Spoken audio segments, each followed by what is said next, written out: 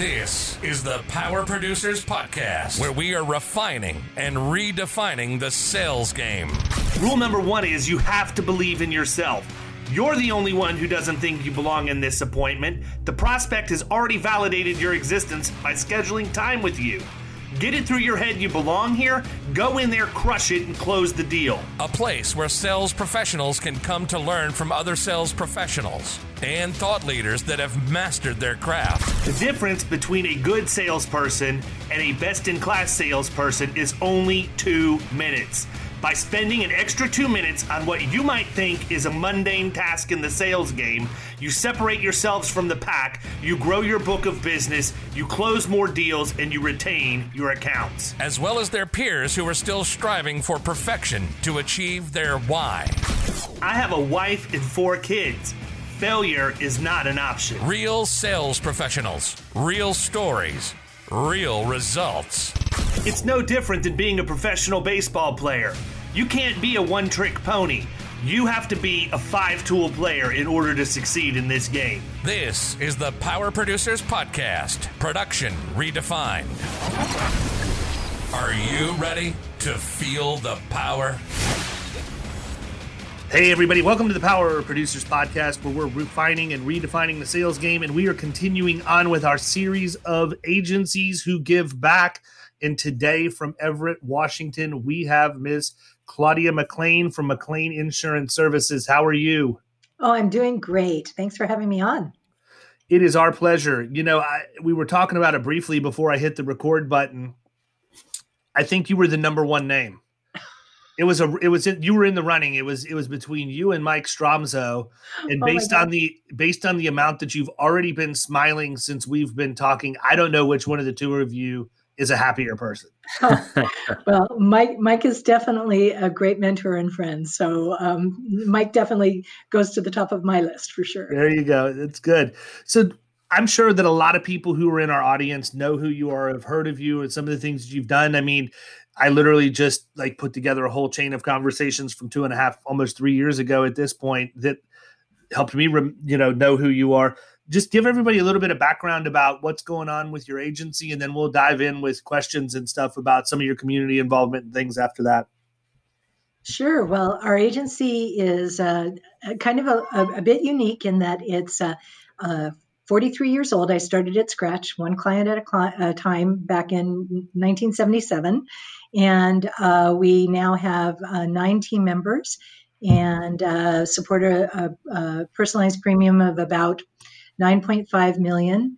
And we have about 3,800 clients. And each of them, kind of our average policy per client is about 2.45. So we're about slow and consistent growth. We're all about retention and all about what we call the 3 C's, which is really our clients, our community, and our coworkers. And everything that we do, we try to stay focused on those 3 things. I'll tell you what, that is a lot of personal lines premium for that part of the country, right? Yeah. If you tell me that you were there in Florida, I think you might have 6 clients. I wish I had your premiums. Yeah, you don't want my headaches. Under 1,000. Yeah, you don't want my headaches, though. I can promise you that. I mean, that is impressive. That comes with a lot of responsibility too. I mean, you have to have. How have you? I don't know. I mean, there's so many ways I can go with this and so many questions I can ask. I mean, the one thing that sticks out to me more than anything else is technology and how you've been able to adapt. I mean, starting 1977, I was 4 years old, and I can remember going to the State Farm office with my dad where the receptionist was still allowed to smoke in the lobby when you walked in, and I'm interested because I'm always intrigued when people have been in the industry for a longer period of time than what I have been, just to sort of get their thoughts on the migration of technology over that time, because I've seen how much things have changed in the 17 years I've been doing this, and you've got me beat. Well, the growth of technology has been just exponential, especially in the last 10 years, let's say. But it's always been a factor for us. And back in the day when I started the agency, while I started as a personal lines agent, independent, but with a limited number of companies that we represented, there was a lot of pressure to become, to kind of expand into other arenas, especially commercial. And we tried it for a little bit. And one of the things that we realized is that, and that's one of the things I really admire about you, David, is that you know what works for your agency, and you stay in your lane and you expand on it and you make it, better. For us, we learned that what we liked was working with families and individuals, and we liked the control that at that time personal lines, had much more than commercial lines. You could pull out a book, but you could deliver a rate very quickly, where with commercial lines, everything was sent off to underwriters to quote and the rest. And so for us, that was kind of the key for us, just defining ourselves as a personal lines agency that wanted to stick with the preferred business and really focus on the growth and the retention. And the technology has helped us to do that. And when we've gotten into relationships with carriers and the technology for that carrier isn't exactly as was expected or promised, oftentimes that'll make a difference in whether that carrier retains a place in our agency or not. Because if we can't be efficient and we can't deliver on the client's expectations, which are, becoming more and more demanding in terms of speed of response and the rest, we're not going to be able to compete with some of the other, options in the marketplace. I agree. And I'm glad to hear you say that about the carriers might not have a place in your agency, because I don't think that we stick up for ourselves as much as we should. Too many agencies out there are wanting to get the next carrier contract. It's crazy. You get the shiny object syndrome with technology products and everything else, but it's no different with insurance companies, right? Somebody goes out, they lose a piece of business to one carrier who just so happened to have a great premium on that one piece of business. Next thing you know, they're going out and they're wanting to change the face of their whole agency because they have to have that carrier contract. That's what will ultimately make them, successful, when in reality, what you really need to do is make sure you understand what your carriers you already have want, what they're really good at, and then just feed them. You'll be fine. Absolutely. And depth of relationship, not only with your clients, but also with your team and with your carriers, is huge in our industry, because it's that allows everything else to happen. I agree. So many things that we can talk about, but I mean, one of the things that drives me nuts is when I hear other agents talking about an adversarial relationship with an underwriter. I've never had that. Like, I've got some underwriters that I don't necessarily agree with, but they're also carriers we don't place business with. At least in critical mass. You're laughing. I know exactly where you're going because of the conversation you had yesterday. I mean, Kyle, it continued into this morning. Oh my goodness. Well, it was a copy and paste situation from the previous comment. And I just I had to walk away at that point. Yeah. I hide the carrier name and talk about that though, because this is the kind of crap I'm talking about. This is insane. Yeah. So I was quoting some business for a print shop, and Printers E&O is something that we were trying to get coverage on. And the underwriter asked a question about raffle tickets, amongst other things. And I verified with the prospect that they weren't doing those other things. She said, but we did print, some a very small amount of raffle tickets for like a party or whatever it was. Okay, so I relayed that information, and the underwriter. One time they did that.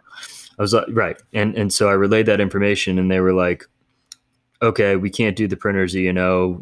That's not acceptable under any amount or quantity or frequency for the raffle tickets. I was like, okay. And a bunch of other stuff she'd listed in there too. And I was like, okay, that's all fine. I'm having trouble understanding the raffle ticket portion of this. Can you elaborate? And the the subsequent comment was basically, it's not in the appetite. We can't write it. There's no exceptions. I was like, I'm not asking you to make an exception. I just want to understand what about the raffle ticket specifically, that exposure specifically, is unacceptable. Like, why I'm trying to understand this. Yeah, he was wanting them to educate him on why it's an issue. He asked me, I'm like, I honestly don't know. I've never run into this before. Right. I mean, maybe if they print a bunch of raffle tickets and they're all the same number or something, and it ruins a prize drawing, that could be the case. But the point of the whole thing was, it was like literally somebody was reading from a manual and then copying the answer and pasting it. They're not even giving you human interaction anymore. It was crazy. And yeah, right. And my last response to it was just that. I was like, look, like, I understand you're not going to write it. I'm not trying to get you to write it. I simply just want to know why the raffle tickets are unacceptable. Like, I find it amusing that you won't tell me. It's crazy. And then it was a copy and paste of the last comment. Is, at this point, the fact is they don't know. Like, this person has no clue why they won't do it. They just know that this. It's like the people that monitor they should be able to ask somebody, and that person should know. Like, it's they like should the have people who do certificate compliance. Either it fits in the box or it doesn't. And if there's one little thing off, you can't ask them. Well, perfect example. They want $1 million combined single limit on auto. We write 500,000 with $1 million umbrella because the client actually gets more coverage for less money due to how a certain carrier's ratings platform works. Okay. Right. So they have more insurance than what they're required to have. Right. But the people at the certificate compliance place short circuit. They don't see the million. Insurance. Right. Yeah. So whatever. Anyhow, that's but to your point, this carrier really doesn't have a place in our agency after that. Right. Yeah. Anyhow. So that's my soapbox about. There you go. Sorry you went through that. No. Well, it's interesting too, though. I mean, when obviously you didn't start with 9.5 million in premium of clients in 1977, but how did you, I mean, was that all filing cabinets? I mean, I can remember actually seeing insurance policies being typed in a typewriter, like to put the right information on the deck page in person. We weren't quite in that situation, but we did have file cabinets. We're one of the first agencies that I know of that went paperless, and it was 1990 something. It was very early on. It had a system called DocuStar that was a document imaging system back then, because we wanted to eliminate the filing cabinets. But no, things were manually rated. I mean, my first carrier that I had, everything was in a small book about this size. And you went through and you did factors. So if it was a commute to work, it was 1.1 times every one of the rates for the various coverages and the rest. So it was very manual. My math mind was a lot more efficient than it is now with calculators. Sure. But yeah, over time, I mean, we kind of pushed our carriers to start providing us with comparative, not even comparative rating, just rating on the computer versus manual. When I first started, we didn't have computers. I used a memory typewriter. That was how I communicated with clients. There was I'm going to really show my age, but you would have a little cassette tape recorder that you'd plug into the memory typewriter, and you would record a letter that you were typing and onto the cassette recorder, and then you could create another letter using that, and then edit it as you went along. It was that, and that was an Olympia typewriter. It cost $2,100 back in the day. And then have it delivered on horseback. So. Yeah. Oh yeah. Well, thanks. I'm not quite that, but yeah. And and so to see the evolution and to see how much we're able to do on mobile devices now, and how much we're able to deploy from our websites and the rest, it's just awesome. It's very, very exciting, and I think it tells you, for us at least, the message has been embrace the technology early. And deploy it to the degree that your customers accept it. If there's something, there are some hits and misses. Sometimes the clients don't want to necessarily adapt to certain technology, and they're usually, at the end of the day, the final say on it. But for the most part, if we keep on moving and keep our minds open to whatever the next need of the client is, then we can stay relevant in their minds and continue to compete with the bigger guys. So what kind of tech are you guys using now inside the agency? I was going to say, let me ask that. I want to even make that more hyper-focused. Yeah. Because I think that I always go back to when I went to college, the internet really didn't exist yet. Yeah. I mean, it was just starting, but email wasn't mainstream. We certainly couldn't go log on to a web browser and go to any website. A lot of companies didn't even have websites yet. So when my kids are hammering me about being an old man and not knowing technology and Snapchat and all this other garbage that they play with, I tell them all the time, I'm more dangerous than they are because I've actually watched how technology gets developed. And so I can see trends. As I see a need, I can start identifying ways that this potentially could be met. I'm interested in, what the coolest piece of technology is that you have now that would have just been an absolute nightmare manual task for you to have to do when you started. Oh my goodness. There's just so many variables to that. I mean, at a very basic level that everybody should have by now, but there's still agencies that don't, kind of the integration of your agency management system and your comparative rater. The time savings there alone are massive and huge. Then the integration of your agency management system with your various CRM systems so that you can drip on clients and send appropriate messaging at the appropriate time. That's been important. I was the first beta test for Agency Revolution, for example, back more than a decade ago. So there are things like that. And then, as we've evolved, certainly integrating a mobile app, integrating texting as a regular communication style with our clients and using it very effectively. I mean, we're finding more and more that emails are ending up in people's spam folders. And so you can spend an hour putting together this beautiful, multi-line proposal to a client, send it off. And if you don't follow up immediately and let them know that you've just sent it and to check your spam folder in case it's there, you could have somebody who's thinking that you're totally inattentive to what their request was. So we've been building out sequence steps of how we're going to touch the clients and when it's critical to be using text as another communication. And of course, I mean, then you can get into some of the issues, like how you communicate with clients on social media, how you bring those communications into your website. We have chatting available on our website. There's just a lot out there, and there's more that I'd like to move forward and do. I just, there's the bandwidth, and there's also that shiny object syndrome that you mentioned, David, that I need to pare a couple of items off of the Christmas tree of ornaments of technology before I add the next one. So when you're looking at technology to bring into the agency, I think this would be great advice for anybody who's younger, as an agency owner, and younger, not necessarily by age, younger in tenure is what I'm talking about. Mm-hmm. As you're going through and looking at a piece of technology to put in your agency, what are you doing to evaluate that? Well, always trying to obviously get the demo version of it.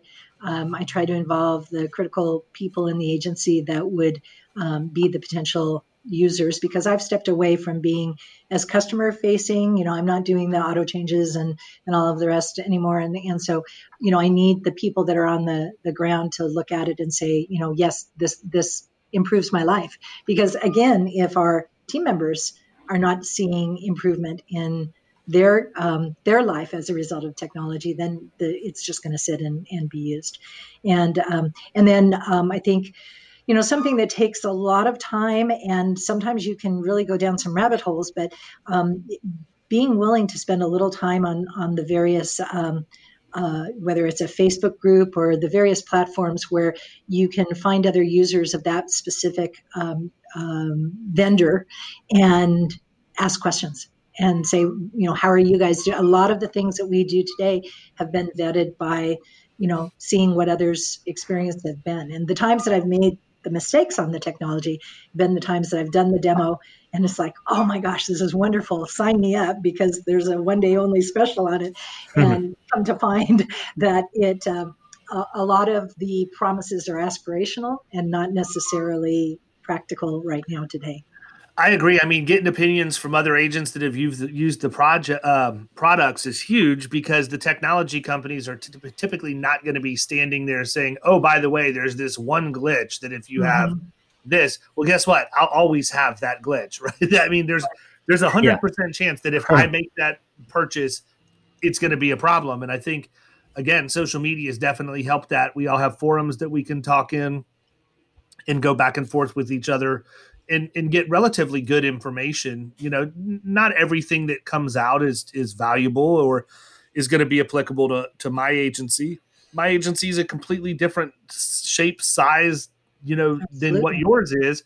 But if you have a VoIP system that doesn't communicate with your CRM or your agency management system like it should, and I'm looking at going out and getting a new VoIP system, I'd like to know what your problems have been before I do that, because it's, you know, the pain of changing is significant in many cases, and especially the longer that you've been where you're at, right? So we started with Hawksoft as our agency management system.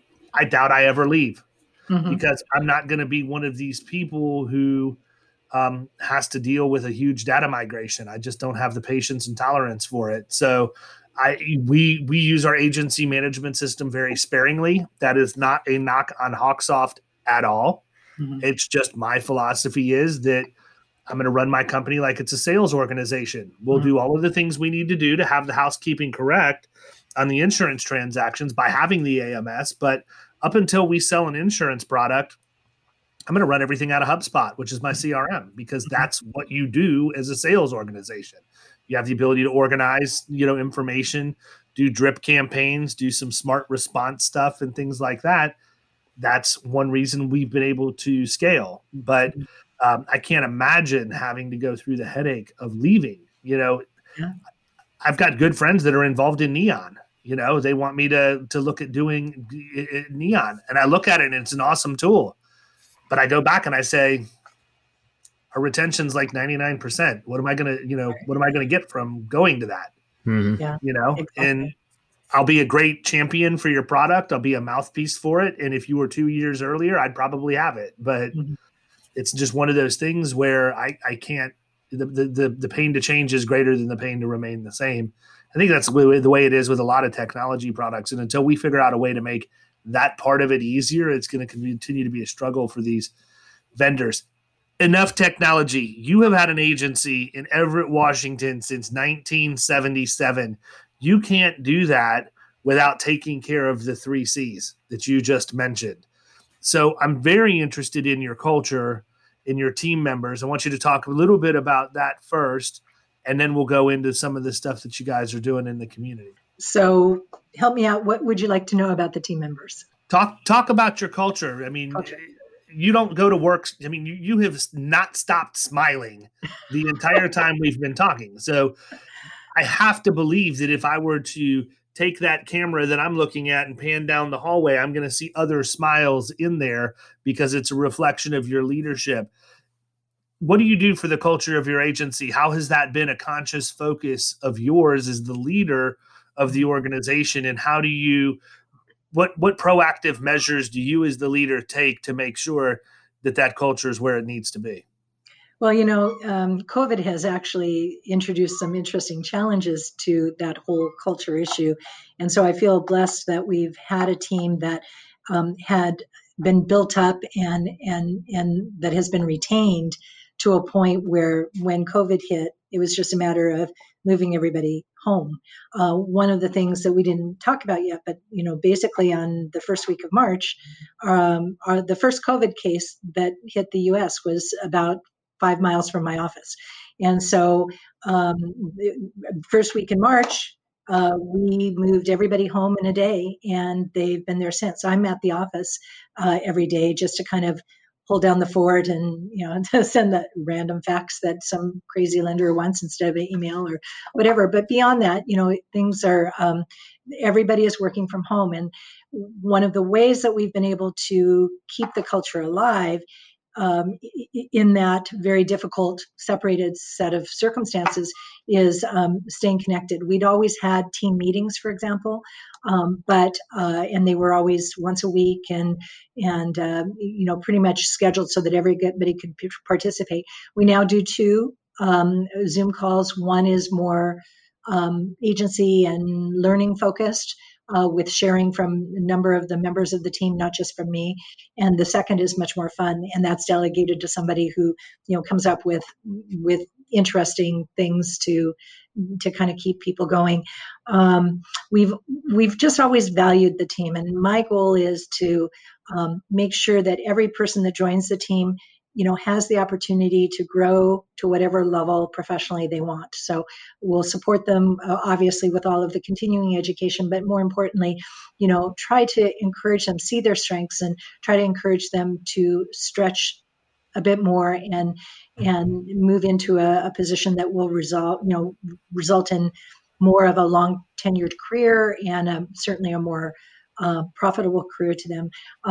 With 9 people, actually it's 8.5 because our marketing communications director is half time. So with 8.5 people, and that includes me, and I'm just kind of pulling the levers at times. I'm not actually client facing.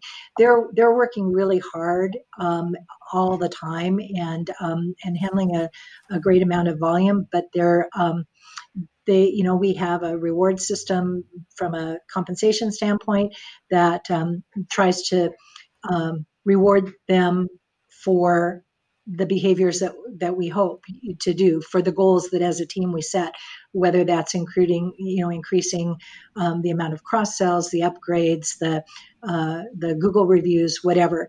And then we celebrate those. And we also look for people with good hearts, people that do embrace the community activities. And want to be a part of the things that we do as a team to give back to the community. And so we've been really blessed. I mean, most of our team has been with us over 5 years. I mentioned that we were earlier before we got on the call that we're celebrating Nick Pembrooks, our VP, his 20th anniversary with the agency this year. But I've got several team members that are over 10 and 15, and then we've got some younger team members that have joined us, but we've had success with them staying as well and embracing and growing in their roles. So leading directly from culture into community, because that actually is part of your culture. Mm-hmm. Talk a little bit about that and why that's so important to you and some of the things that you guys are doing. And listen, I want to make sure you understand, I'm not asking you to brag, because people that by and large that are very, very community involved and they're doing the right things, they get a little weird when you ask them to talk about it. Okay. And so I don't want you to get weird, because this isn't you bragging. This is really more of you educating our peer group and our colleagues on some things that you're doing in the hopes that maybe they hear this and say, you know what, that would be something easy for us to implement in our agency. I mean, we're going to be talking to Chris Paradiso this afternoon. I can name at least a half a dozen agencies that are doing a bike program that Chris started years ago. We talk actually, and Kyle doesn't even know this, but that's the bike program Bob Klinger's doing. Yeah. When we had Klinger on months ago and he was talking about how they do that, Chris is actually the one who started that. So nice. I'm interested in hearing some of that stuff, and I want you to camp out here for a little bit, but don't make it weird. You're not bragging. You're simply educating. Okay. Well, thank you for that, because I think what we do, we just do because we enjoy it and it's right for our community. Just kind of one of the aha moments that I had back, and this wasn't at the very beginning of the agency, I wish it had been, it was more, a couple decades in, where I realized that if we could find a way to spend our marketing dollars on 2 things, basically educating and supporting our clients, and then supporting our community and doing the things that improve life in the community, that's really all that we needed to do to continue to grow organically. And it kind of stems from the thought that as an agency in we're in a middle-class town. We're not in a high net worth area, but, we have the combination of Boeing engineers, but also line workers and, just a combination of economic strata in our agency or in our community. Our agency can only be as strong as the people in our community are strong. And so we can't grow if we're not providing job opportunities within the community, if we're not helping to uplift the schools, if we're not helping to do the things for those the shelters and some of the areas, just the things that provide a quality of life that attract people and keep people and help them to move forward in their own lives. So to that end, we just started doing some things, and some of them were just. One of the things I would say with what we do now is that it didn't all start out like, oh, we're going to do 12 events a year or 15 events a year. It started with one idea, and we implemented that, and then the next year, oh, that first one was easy enough to accomplish. We know we're going to do it again, but we know how to do that. That's going to take, a small fraction of the time that it took last year. Now let's add another idea and another idea. So before COVID hit, we had events going pretty much every other week at least during the summertime, some in partnership with different organizations within the community. Our Parks and Rec department, for example, we became a lead sponsor for Cinema Under the Stars, which was a outdoor family movie series that's held every Friday night throughout the summer for families. It's free. And we as a team would go and kind of choose gifts that were for the kids that were kind of followed the theme of whatever the movie was.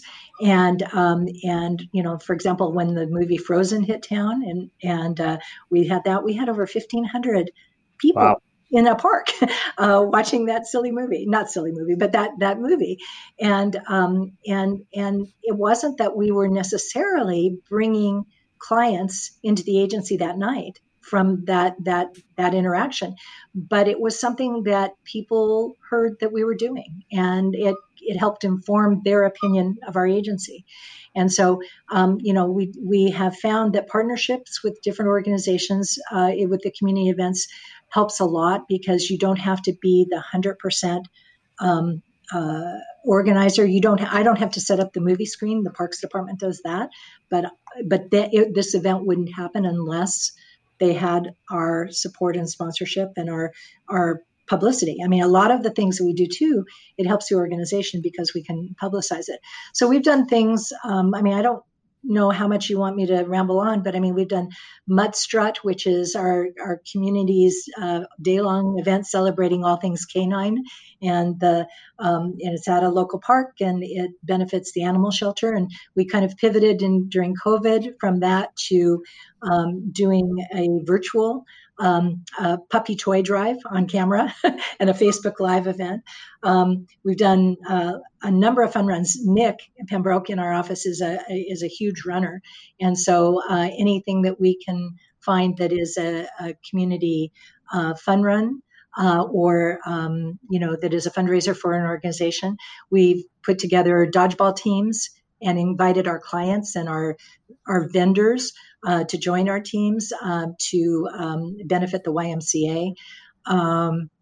We were as far as I know, and this is what is so wonderful about this organization, this family of agents that we all know and love. So everybody knows about Chris Paradiso and his flag exchange, right? Well, that flag exchange started in our agency back a few years before Chris heard about it. And ours was very simple. Chris has taken it to just amazing levels, but ours was fairly simple. We just told people that around Flag Day, please bring in your worn and tattered flag, and we will exchange for a new one. And we will work with the Boy Scouts to respectfully dispose of the old flags. And that's pretty much what we did. We publicized it on our video sign out front and in our newsletter and all of the rest, but that's pretty much what we did. Chris heard about it at one of these agency events. And, Chris, being the amazing patriot that he is, he took it to a completely different level. And he has spread the news of how to do a flag exchange to such a much, amazing level than I never could have. So those are the kinds of things that, just one little idea can spark somebody else to take it and do much, much more.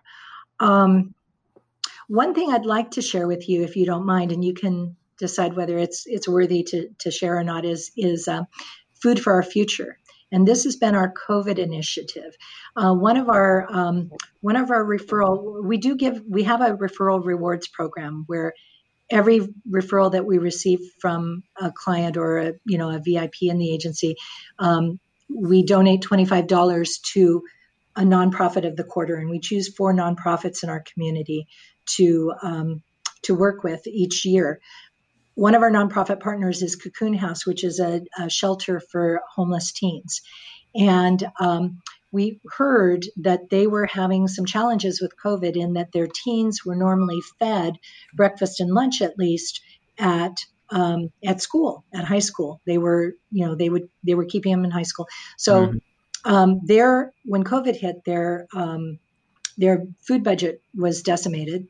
Their staffing was challenged because now all of a sudden the counselors who were so needed just to be working with these kids, keeping them in school, needed to plan more meals, and they needed to, be cooks and all of the rest. And the nonprofit and church organizations that had been bringing home cooked meals to them as just part of their outreach couldn't do that anymore because of the health regulations. So they were in a world of hurt. And then our local family-owned restaurants in town were also just really struggling. When March and April and May were hitting and they were closed down, they were trying to figure out how to do takeout. So we were lucky enough to just think about these 2 constituencies and put together Food for Our Future, which was our commitment as an agency to deliver Wednesday night dinners to the Cocoon House residents and staff every Wednesday, and all purchased from our local family restaurants. And so we mixed it up. We chose a lot of the smaller restaurants where, it really would make a difference, and the kids would give their feedback of what food they wanted to see the next week and the rest. And the cool thing that happens, and I think that that's really what community is all about. It's not about what Claudia or McLean Insurance decides to do. It's really what that starts in the community. So what happened was one of our water restoration vendors heard about it, and he said, we want to be a part of it too. Can we take some of those Wednesdays? And then our telecom IT guy heard about it, and he asked to take on some Wednesdays. And one of our carriers picked up the bill for a couple of Wednesday dinners.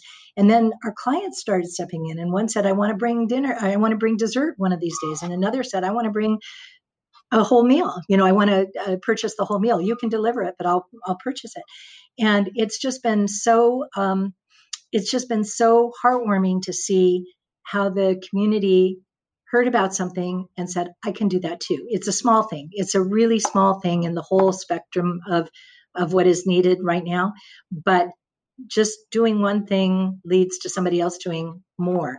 And I think we'll be on our 30th week coming up here of just bringing Wednesday dinners. And how this will morph as COVID, kind of hopefully leaves us. I'm not sure, but I know that food for our future will always be in our future, maybe just in some other way. You don't even think about some of this stuff, do you? Like, I never would have thought of that. And it's great that you're able to meet that need. There's so many places out there that are not-for-profits that do so much good that have been affected by this just because of the way that they can receive their, contributions, whether that be monetary or otherwise. But also the needs have been magnified. I mean, I can, you if you're used to working with youths that are getting 2 of their 3 meals provided for them at school every day, and all of a sudden you're on the hook for 3 out of 3, that will deplete, especially if it's teenagers, that'll deplete your resources extremely quickly. That's right. So that's awesome that you've been able to step in and do that. We talked a little bit about perpetuation. Yeah. Talk about that. I'm interested in getting in your head just a little bit, because having an agency that you've owned from the beginning, from scratch, is very, very personal. Obviously, you started it, and you have to figure out at some point that I'm not going to be here forever. I mean, at least that's how I think, right? And, absolutely. I'm interested in how all of that's broken down, how you identified how you're going to handle that, what that looks like. If you have formalized stuff in place, because I think that's one of the issues. And let me give you some framework for why I'm asking the question. I don't want you to think, hey, by the way, Nick slid me a 20 on the side and said, make sure you ask for this here. No, that's not it at all. I think it's a place that agency principals don't spend enough time focusing on, right? Mm-hmm. They don't. And what I mean by that is I'm one of these people that I look at the end and work my way back. So I've already thought about all of this. I already have all of my plans in place for this. And so I'm making sure that my daily activities match what need to happen in order for me to achieve the final objective that's already been identified. You didn't go in 1977 thinking that way. I've learned from a lot of people who have made a lot of mistakes or didn't think about stuff. And that's one of the reasons why I've approached it the way that I have. I'm just interested in your thoughts, because at some point you're going to not want to have to even come in and do what you're doing right now. How do you tackle that? Yeah. Well, I admire your perspective, and you're right. I think there's a lot of us that just didn't really think about. I mean, we looked at what we were doing as a way to help our clients and to put food on the table for our families, right? And as long as that was happening, and then for me, as we added team members, my obligation expanded beyond just taking care of my family to taking care of their families, mm-hmm. and giving them opportunities, right? So for a long time, that's been the focus. Now, I've been really, truly blessed to have Nick be a part of the team and want to remain a part of the team. And so back, maybe I want to say 5 years ago, we started having some conversations. I'm not going to live forever. Is this something that you would have an interest in perpetuating? Because if so, let's start figuring out how to do that. I don't know how to do that, but let's start talking about it. And if it's not, then I need to think about what the other options are, if you will. And Nick expressed an interest. And so we've gone through a number of different steps. He's now vice president and has a small percentage of interest in the agency. And going forward, probably within the next 3 years, we will transition to his ownership of the agency. But for agents that don't have a Nick, and the blessing for me of it being somebody internally is that I feel that Nick, embraces and understands the culture and what's important in terms of taking care of the team that has brought us to this successful, place, and the community and the customers too. I worry about, if I had to sell to an outside conglomerating type agency, what would happen to those team members? What would happen to the clients? And so, my blessing is that Nick is in a position where he wants to do this. His wife has actually joined the team as our communications director now, so she's getting a greater sense of what our industry is all about. Hopefully, she'll continue to like the industry. And then we can plan the transition. COVID, this was supposed to be the year of the first major, kind of handoff of some of the responsibilities, and COVID just kind of changed things. But 2021 and beyond will be the point where, I still love this industry as much as the day that I got into it. And so selfishly, I'd love to be continuing to do what I do for a long, long time. But realistically, I mentioned how important I thought it was that I need to protect the team. And if it's selfish of me, if I don't think about what will happen when I can't be here every day, because that leaves the team vulnerable. And so that's why we have to move forward with a plan that will, my goal would be that at some point,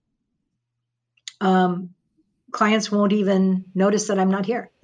My goal is that just everything continues in a way, obviously with Nick's additional, input and slant on things, which I really value. And I really rely on him and on Megan to say, okay, hey, here's a thing we're thinking about. Would this resonate with your circle of friends? Because they're our future clients, right? Or they are our clients. So we need to be looking forward and doing things the way Nick and Megan, it would resonate with them and their friends. But I also, I just want, I want it to be so smooth that nobody knows that I've gone, if that makes sense.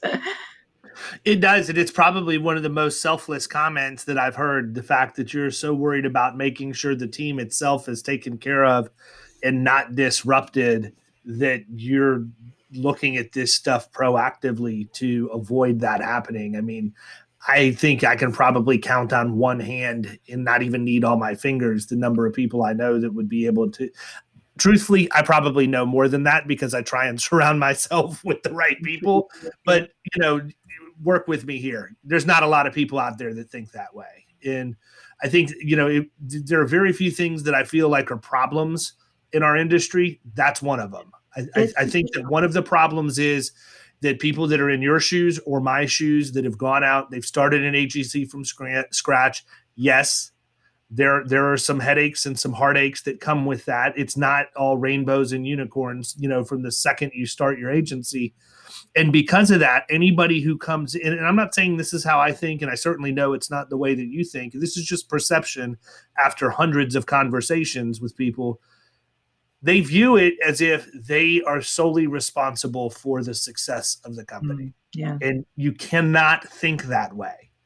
You cannot think that way. And if you look at any of the major, what I would say are hot buttons or issues in an agency, that's one of them.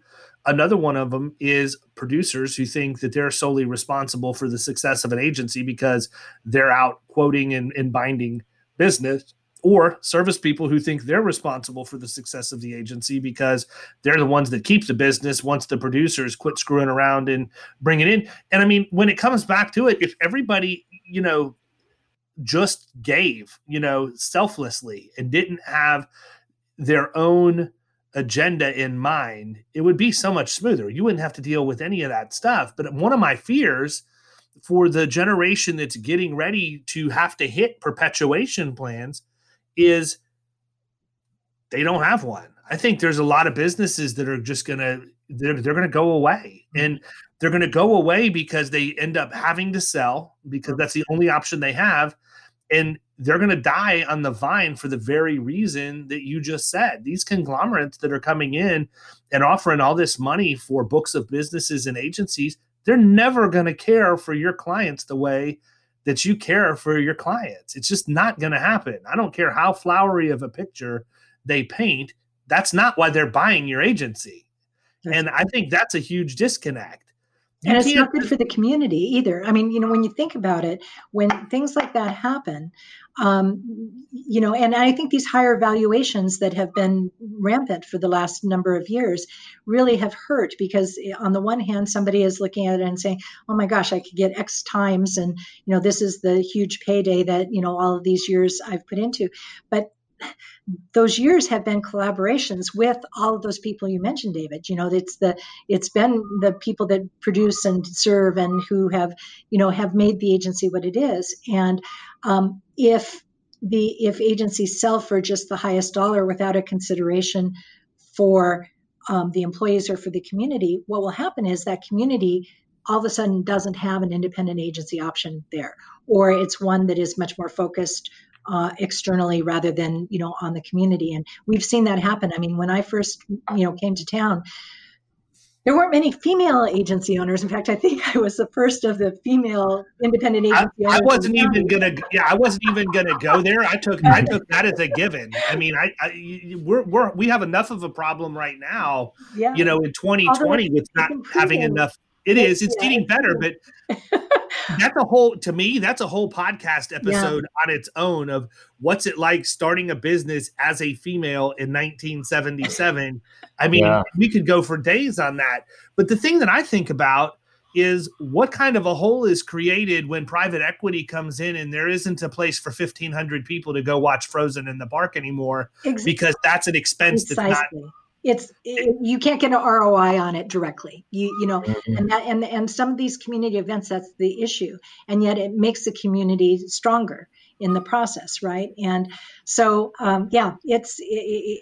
totally agree with you. And I would, if I had all the time in the world, what I would be doing is journaling, what we're trying to accomplish, because I think you're right. There are a number of agencies that if they could perpetuate internally, if that younger person in the office could actually see the roadmap that could be followed to take over the agency, and if the agency principal could realize that you are able to get a very fair settlement on your agency, you may do some self-financing, you know, you may have to, you know, do some special, you know, tricks to accomplish it. But at the end of the day, there are ways that this can be done. As the values get higher, it's been much more problematic. And I know of an agency, in fact, one of our best team members joined our agency a while back because the agency that she thought, it was a family agency that she thought would ultimately be something that she would perpetuate, ended up selling to a bank. And all of a sudden now, you know, well, where do I fit in that equation, right? Yeah. So and we run the risk as agency, you know, like even if somebody is 20 years or 15 years younger than I am, and they're running an agency with some talent that is younger than they are, you run the risk, and we've seen that, of that talent saying, well, I better just go form my own agency, right? Because I don't know when or if there'll be an opportunity for me here. And I think, so I would love to find that coach out there that actually can walk some of us through it. I mean, the aging of the ownership of independent agencies has never been higher. I mean, it's just, the number is scary, and we've got to do something before people just start dying off. Well, and I think the other part of the problem that's going to be compounded is the fact that those ridiculous valuations are not going to continue. So as the agency principal population continues to get older and older, they're running the risk of not being able to get nearly the money that they may think they have the ability to get based on what's going on right now. I mean, I would urge anybody and everybody, if you've not thought about this or not at least sat down with your team to discuss it, you probably need to sooner than later. Yeah. I'm on a kick right now where I say one of the biggest issues that agency principals have is we're more worried about controlling than we are collaborating. Bingo. And that's a big problem. You know, I don't have that issue. I mean, there's certain things in the agency I have to control. I mean, it's just, it has to be done.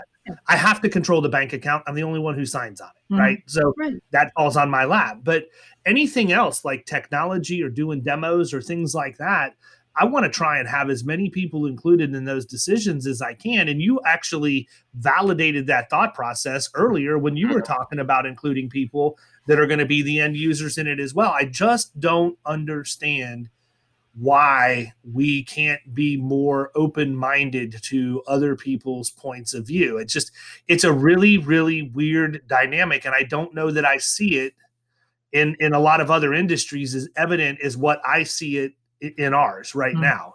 And that is, figurehead has to be in control.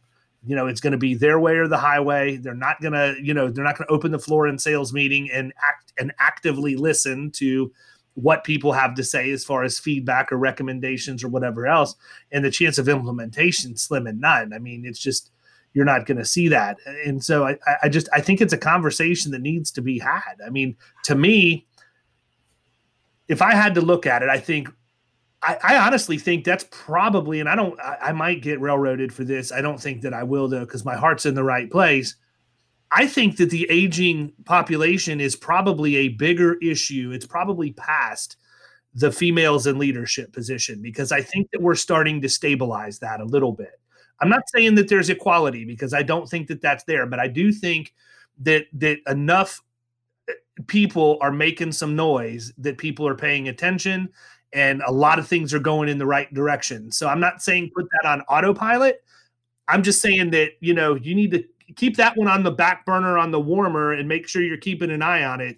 But this issue of the aging agency principle, I think, is one that's gonna come back to bite a lot of people. And listen, if I wanted to be cold-hearted and opportunist, I would tell you I'm not gonna be the one, leading that parade.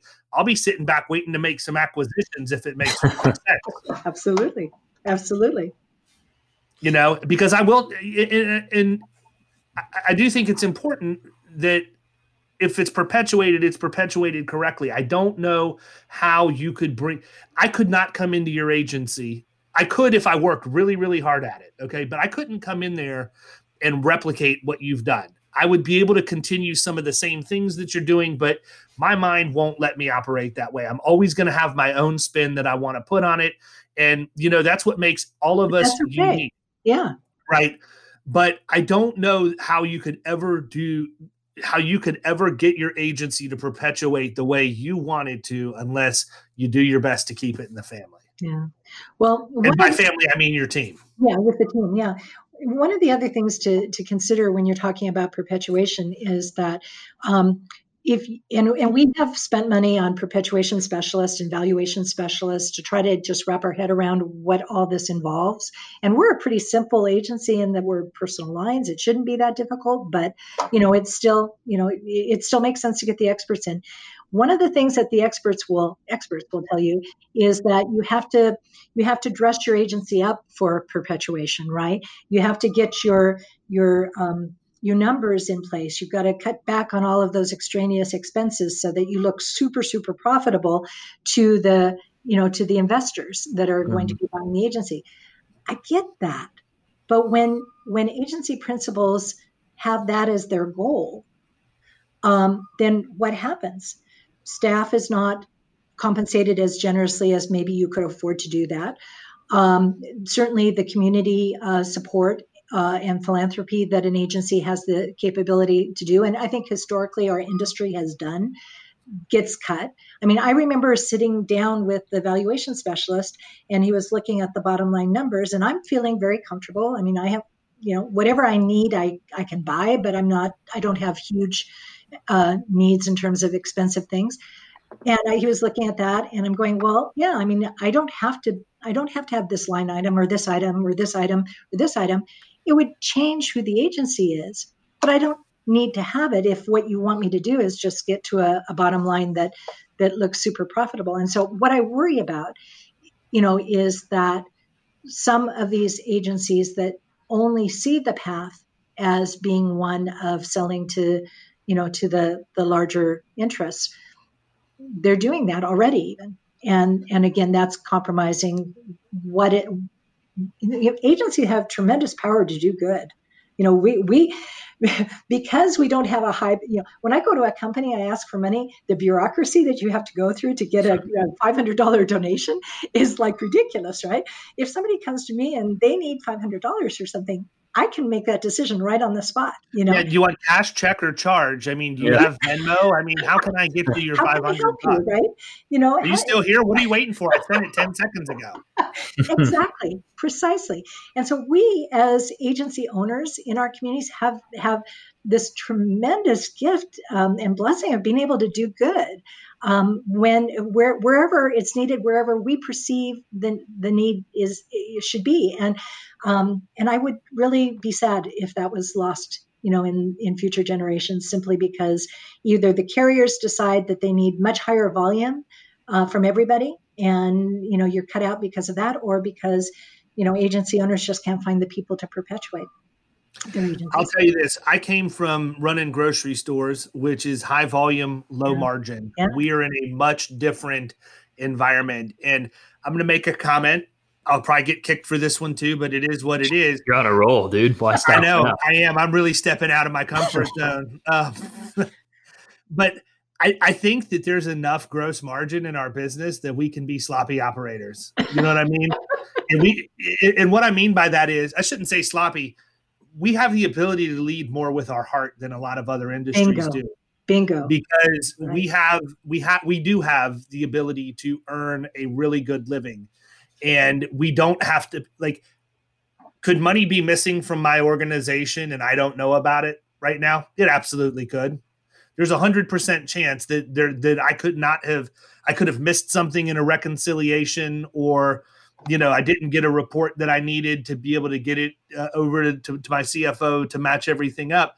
But what I mean by that is, if I could be missing like $1,500 just because we missed something like that, I could be missing $1,500 that I intentionally gave to something in the community. Mm-hmm. And we have that flexibility. There's not a lot of other people who have that flexibility, whether they work for, a publicly traded company or even a private business. It's just not there. There's too much pressure. So, I think that I'm a firm believer in having an abundance mindset. I think that the more you give, the more you want to give, and the more you end up producing, not just in yourself, but in other people. And we were talking about it on the last podcast we did with Daniel Song. And I told him, I said, I said, I liken it to playing baseball. I hit a home run. I feel great about it, but I never will feel as good as what I felt like the first time my son hit a home run. And I get as much or more, like Kyle, if Kyle went out and closed an account today, I'd be happier for him than I would be for myself if I went out and closed the same account, because I want to see these guys succeed. I truly want to see them succeed. I need them to succeed because I do have a perpetuation. So maybe I'm not as selfless as I think I am, but I just think that people get put into positions in leadership because they end up where they need to be because of the gifts that they've been given to give to other people and to give to the industry. And, we've spent an hour with you. It was extremely obvious to me from the very second we started talking why you've had an agency since 1977, why you have a team of people that want to be on that team and will produce with you and for you, why your community values and respects you so much. And I'm going to close this out by giving you the floor to let people know how to get in touch with you. But before I do that, I just want to tell you very, very sincerely, thank you for being such a great example of what an agency principal should be and what an agency should be in the communities that they serve. Serve being the key word, people. We're not here to sell. We're here to serve. And if you can get that mindset right, you'll never have to worry about the third S. You have your 3 C's. I'm going to give you a 3 S's, which is success. I love it. The floor is yours. How do they find you?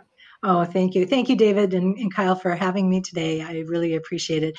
I can be reached any number of ways. I'm on, obviously, LinkedIn, Facebook, Claudia McLean, and certainly they can email me at claudia@autohomeboat.com, our website, or text me through our website. By the way, how much is that domain worth?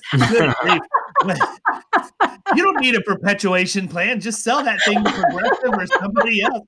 I saw that domain and I'm thinking to myself, I should have brought that up when we were talking about adopting technology, because you didn't buy that last year. I can promise you. No, and it was just out of practicality that McLean as a last name can be spelled so many different ways.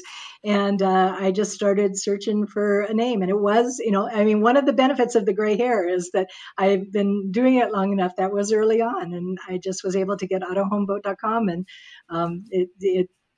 that's the way it's been since. Awesome. There is McLean Insurance also, but people will misspell it. So the website and everything is autohomeboat.com. So Claudia@autohomeboat.com.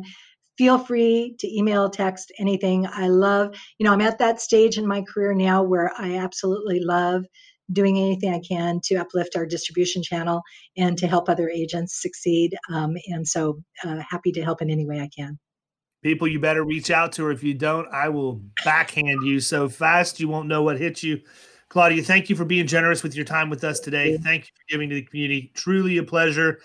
I'm going to go ahead and step out on a limb and speak for Kyle and just say both of us are better people for having spent this last hour with you. We sincerely appreciate it. Absolutely. Thank you. Thanks, Claudia. Thank you. You guys are so kind. Love you. Bye-bye now. You've been listening to the Power Producers Podcast. You can follow Killing Commercial Insurance on Facebook and YouTube. And if you want to take your game to the next level, check out our book, The Extra 2 Minutes, and our website, killingcommercial.com.